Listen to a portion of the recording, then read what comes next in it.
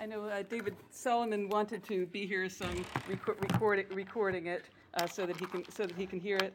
He actually brought as a kind of a relic, an honored relic, his first edition of Robert Hugh Benson's Lord of the World. I am under strict instructions not to remove it from the bag, so I will simply display it here, have it up here kind of like the Summa at the Council of Trent. All right. So I've changed the subtitle of my talk. The subtitle is now The Psychology of Conversion in Robert Hugh Benson's The Dawn of All. I changed it because as I was researching my original topic, I found something more interesting. And with only 20 minutes, I thought I'd focus on what's most interesting. But for those of you who are interested in the John Courtney Murray aspect in terms of how Benson in The Dawn of All presaged a certain aspect of the Second Vatican Council document Dignitatis Humanae, of which John Courtney Murray was a major architect, I can certainly discuss that with you personally afterwards, if you're interested. So, the author that I'm discussing, Robert Hugh Benson, was the son of an Archbishop of Canterbury. He was born in 1871, died 1914. It's believed he worked himself to death. He died just before his 43rd birthday. Very prolific author. He was an Anglican priest who converted to Catholicism in 1903, was ordained a Catholic priest in 1904. The main title of my talk, Dueling Dystopias, comes from the themes of Benson's two futuristic novels, this one, Lord of the World, and the one that I'm mainly going to discuss, The Dawn of All. Now, in each of these dystopias, there are some similarities.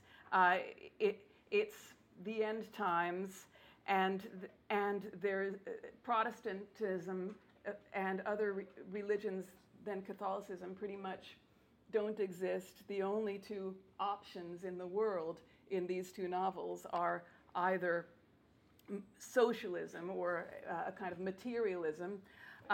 That's one, and the other is Catholicism, and these are the two that are dueling in this novels. Why dueling dystopias? Well, it's obvious that the Lord of the World is a dystopia. The church is at least it's a dystopia for Catholics and pretty much for every other human being, because not only is the church under persecution. I'm recording it, David, so you won't miss the beginning. Still getting warmed up. Yes. So in Lord of the World, not only is the church under persecution, but at the end, Christ comes and the world ends. Benson literally puts at the end of the Lord of the World, the end. So in the Dawn of All, for reasons I'll explain in a moment, it's the opposite. The church wins out, and the Pope has temporal power as well as spiritual power over the whole earth. Now, of the two, Lord of the World is far better known, and it's recommended to everyone by two popes, at least two popes. Benedict and Francis have both recommended it. Now, The Dawn of All, on the other hand, is often hated by such people as David Solomon, as you can see in his video online discussing the Lord of the World from an earlier Ethics and Culture conference. However, The Dawn of All is loved by some Catholic integralists who uphold it as an image of the perfect Catholic state. Ian Kerr, in his study of the Catholic literary revival, says that The Dawn of All is, in his words, unabashedly triumphalistic. So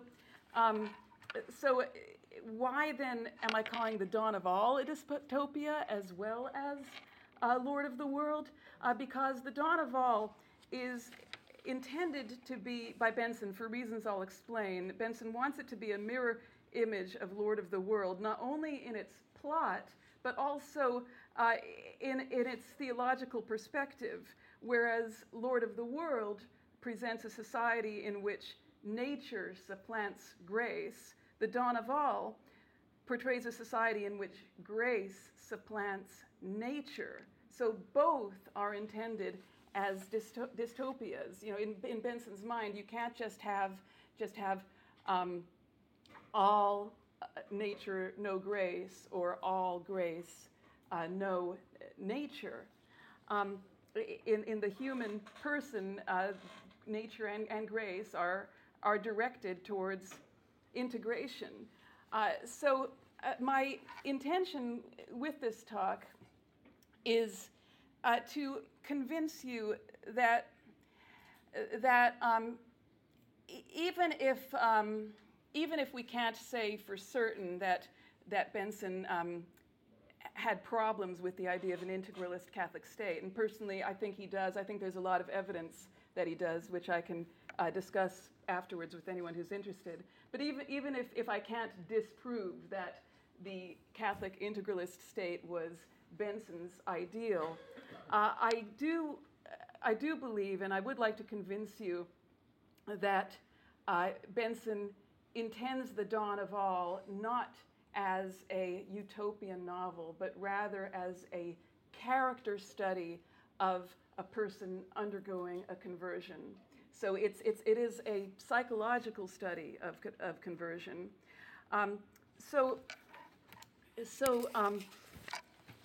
There are good reasons from Benson's other writings, as well as Lord of the World itself, to assume that he did not favor the reestablishment of the Catholic Church in countries where it had previously been established. But if that's not what he intended in writing The Dawn of All, what did he intend? Well, I think first of all it's important to note that Benson didn't want to write The Dawn of All. His other books he wrote because he had an idea, he loved the idea, he wanted to share it with everyone. That was why he wrote Lord of the World. But when Lord of the World came out, he received a lot of letters from people saying, "This is too depressing. We don't want a novel where the church loses and the socialists win. We want a novel where the church wins." So Benson sat down to write a novel where the church wins, to restore his reputation and to restore the hope of these people who were really disillusioned. And I think he was, as a pastor, genuinely concerned about people's faith. But then his concern about people's faith, I think, once he sat down, made him more interested in writing about the faith of someone who's a convert, or in the case of the Dawn of All, a revert. Benson had written, or did write about conversion as well. He wrote his own Confessions of a Convert, about his own entrance into the church. So, you know, as you read The Dawn of All, you find that what begins as simply a reverse of Lord of the World, where all the blacks are white and all the whites are black, it becomes really an allegory for the interior of this revert's mind.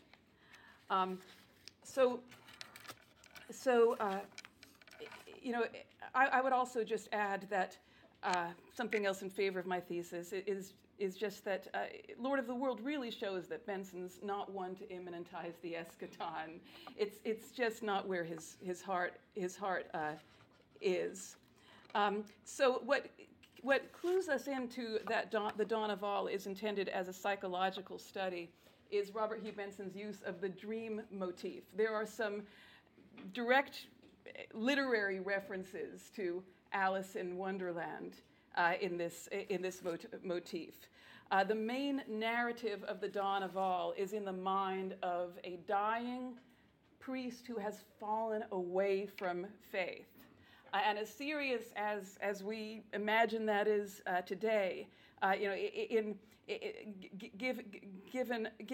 the crisis of faith that affected many in the wake of the Second Vatican Council, we've in a certain way become more accommodated to the possibility that a priest could lose his faith. However much of a scandal that is today, it was even more of a scandal in 1911 when Benson was writing. So we see at the very beginning this man on a hospital bed who's beginning to come out of a coma. He's offered the last sacraments and he says no, and it's clear that he's a former priest refusing the sacraments. Then he falls back into the coma. The dream begins, which is the main narrative, and I apologize that I do have to spoil the end for you in this, but that I don't think takes away from the fact that this is a novel very worth reading. So in this allegory, in the dream, what the Pope represents to this fallen priest in the dream is divine grace perfecting nature. So when the Pope, at the end of the dawn of all, becomes the temporal Lord of the world, the Pope's victorious rule over the earth represents the victorious rule of grace over the protagonist's fallen nature. If we take it as an allegory in this sense, it gets very interesting psychologically. So Benson is personally far more invested in depicting the triumph of grace over one fallen man's nature than he is in depicting the triumph of the church over one world's governments. Where the dawn of all fails as a utopia, it succeeds as a pilgrim's progress. So the rest of this talk will just examine the dawn of all with its plot to reveal its allegorical aspect. First of all, the title, The Dawn of All, refers to the resurrection. Easter is a major theme of the dawn of all. The priest is in his coma during Holy Week. There is a red coverlet over him, which symbolizes the red vestments that he would be wearing if he were not fallen away during Holy Week. His hospital blanket is his vestment, and this dream becomes his passion, ending in, as we'll see, a return to faith and resurrection. The fallen away priest does not have a name in the beginning and end of the story. We're not told his real name. He's only given a name in his dream. And in his dream, he is Monsignor John Masterman. Later, he becomes a cardinal, but at first he's Monsignor Masterman. Now, there's one critic who says that Masterman is a name taken from an author named Masterman. That's as may be. But given Robert Hugh Benson's love of symbolism, we might also note that Masterman refers to the fallen away priest's state of mind when we first meet him. This fallen priest is the Lord and master of himself. He is a master man. He is completely given to materialist philosophy. When his Catholic nurse asks him if he would like to see a priest, he refuses. And he says in his mind that science had knocked all that religious nonsense on the head. He says that there wasn't any more truth in religion. Science had settled one half of the matter, and psychology the other half. It was all accounted for. Now, we might also note that the name Monsignor Masterman is almost perfectly redundant. Monsignor, my Lord, Master, Man. So it reinforces that this fallen priest is his own Lord and Master. Now, at the end of the novel, the Pope, as the Vicar of Christ, is on earth his Lord and Master. Christ, his Lord and Master in heaven. So that's more evidence of this being a psychological study. Now, interestingly, the fallen away priests were told at the very beginning, at the time of his falling into a coma, he's been working on research for a scholarly biography of the popes. And the pope that he was researching at the time that he fell into his coma is Aeneas Piccolomini, who became Pius II. And the dream of this priest, in a certain way, is a mirror image.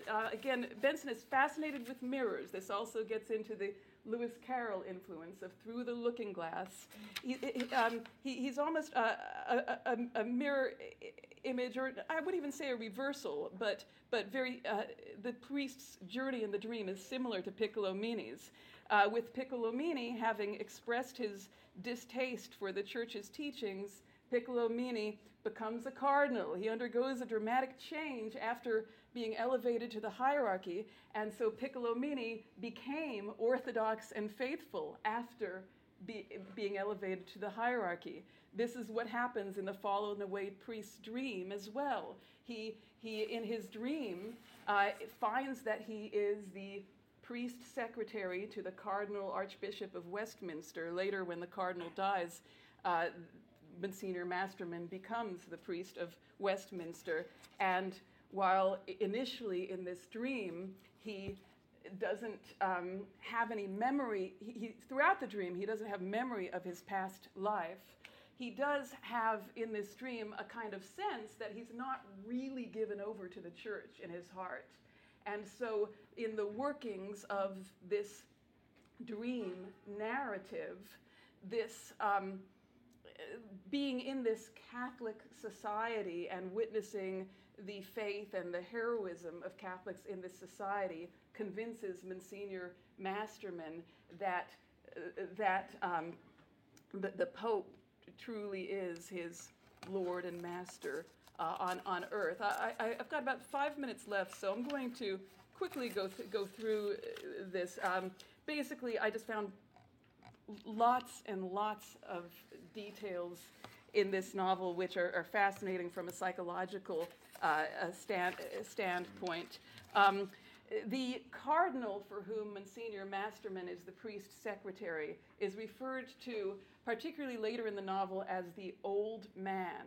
And what becomes clear in the allegory is that Benson has in mind St. Paul on put off the old man, put on the new man, except that in this case, the old man, the cardinal, represents Monsignor Masterson's old self that he has cast off.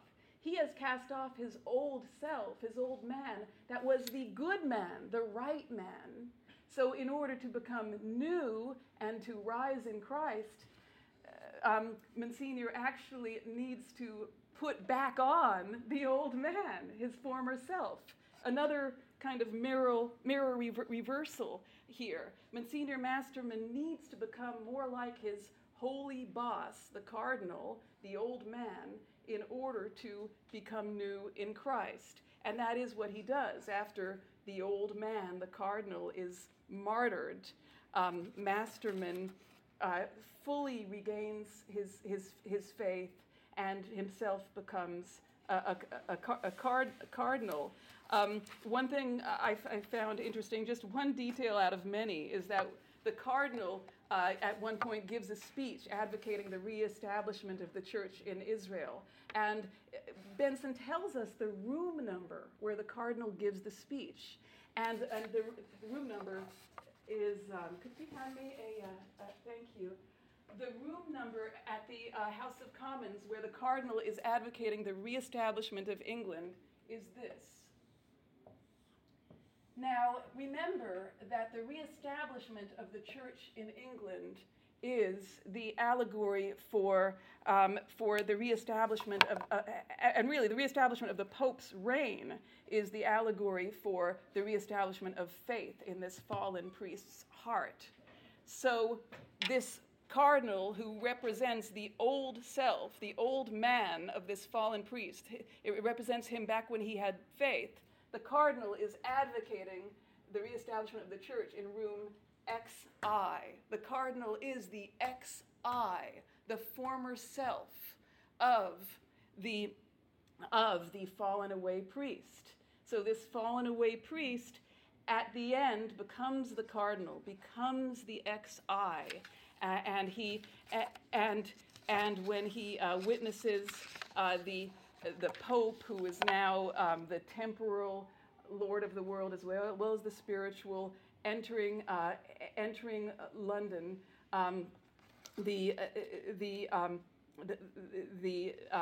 Monsignor Masterman, now Cardinal Masterman, completely regains his faith, awakens, receives the sacrament. I'm just going to read you one last piece, two paragraphs, and then wrap up. I want to read you what the Cardinal Masterman, towards the end of the novel, thinks when he is about to witness the Pope's triumphal entry into London.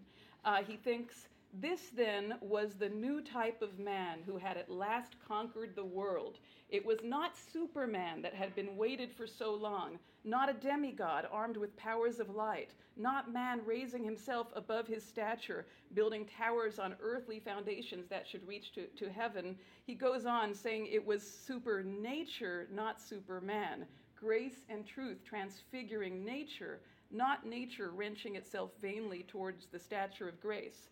It was man who can suffer, who can reign, since he only who knows his weakness dares to be strong. Vicisti Galilei. So those last two words, Vicisti Galilei, that Cardinal Masterman thinks as the Pope symbolizing Christ, symbolizing the return of faith, takes over England, takes over his heart. Those last two words are in Latin, "You have conquered Galilean." And they are, what legend tells us, are the last words of Julian the Apostate before he died.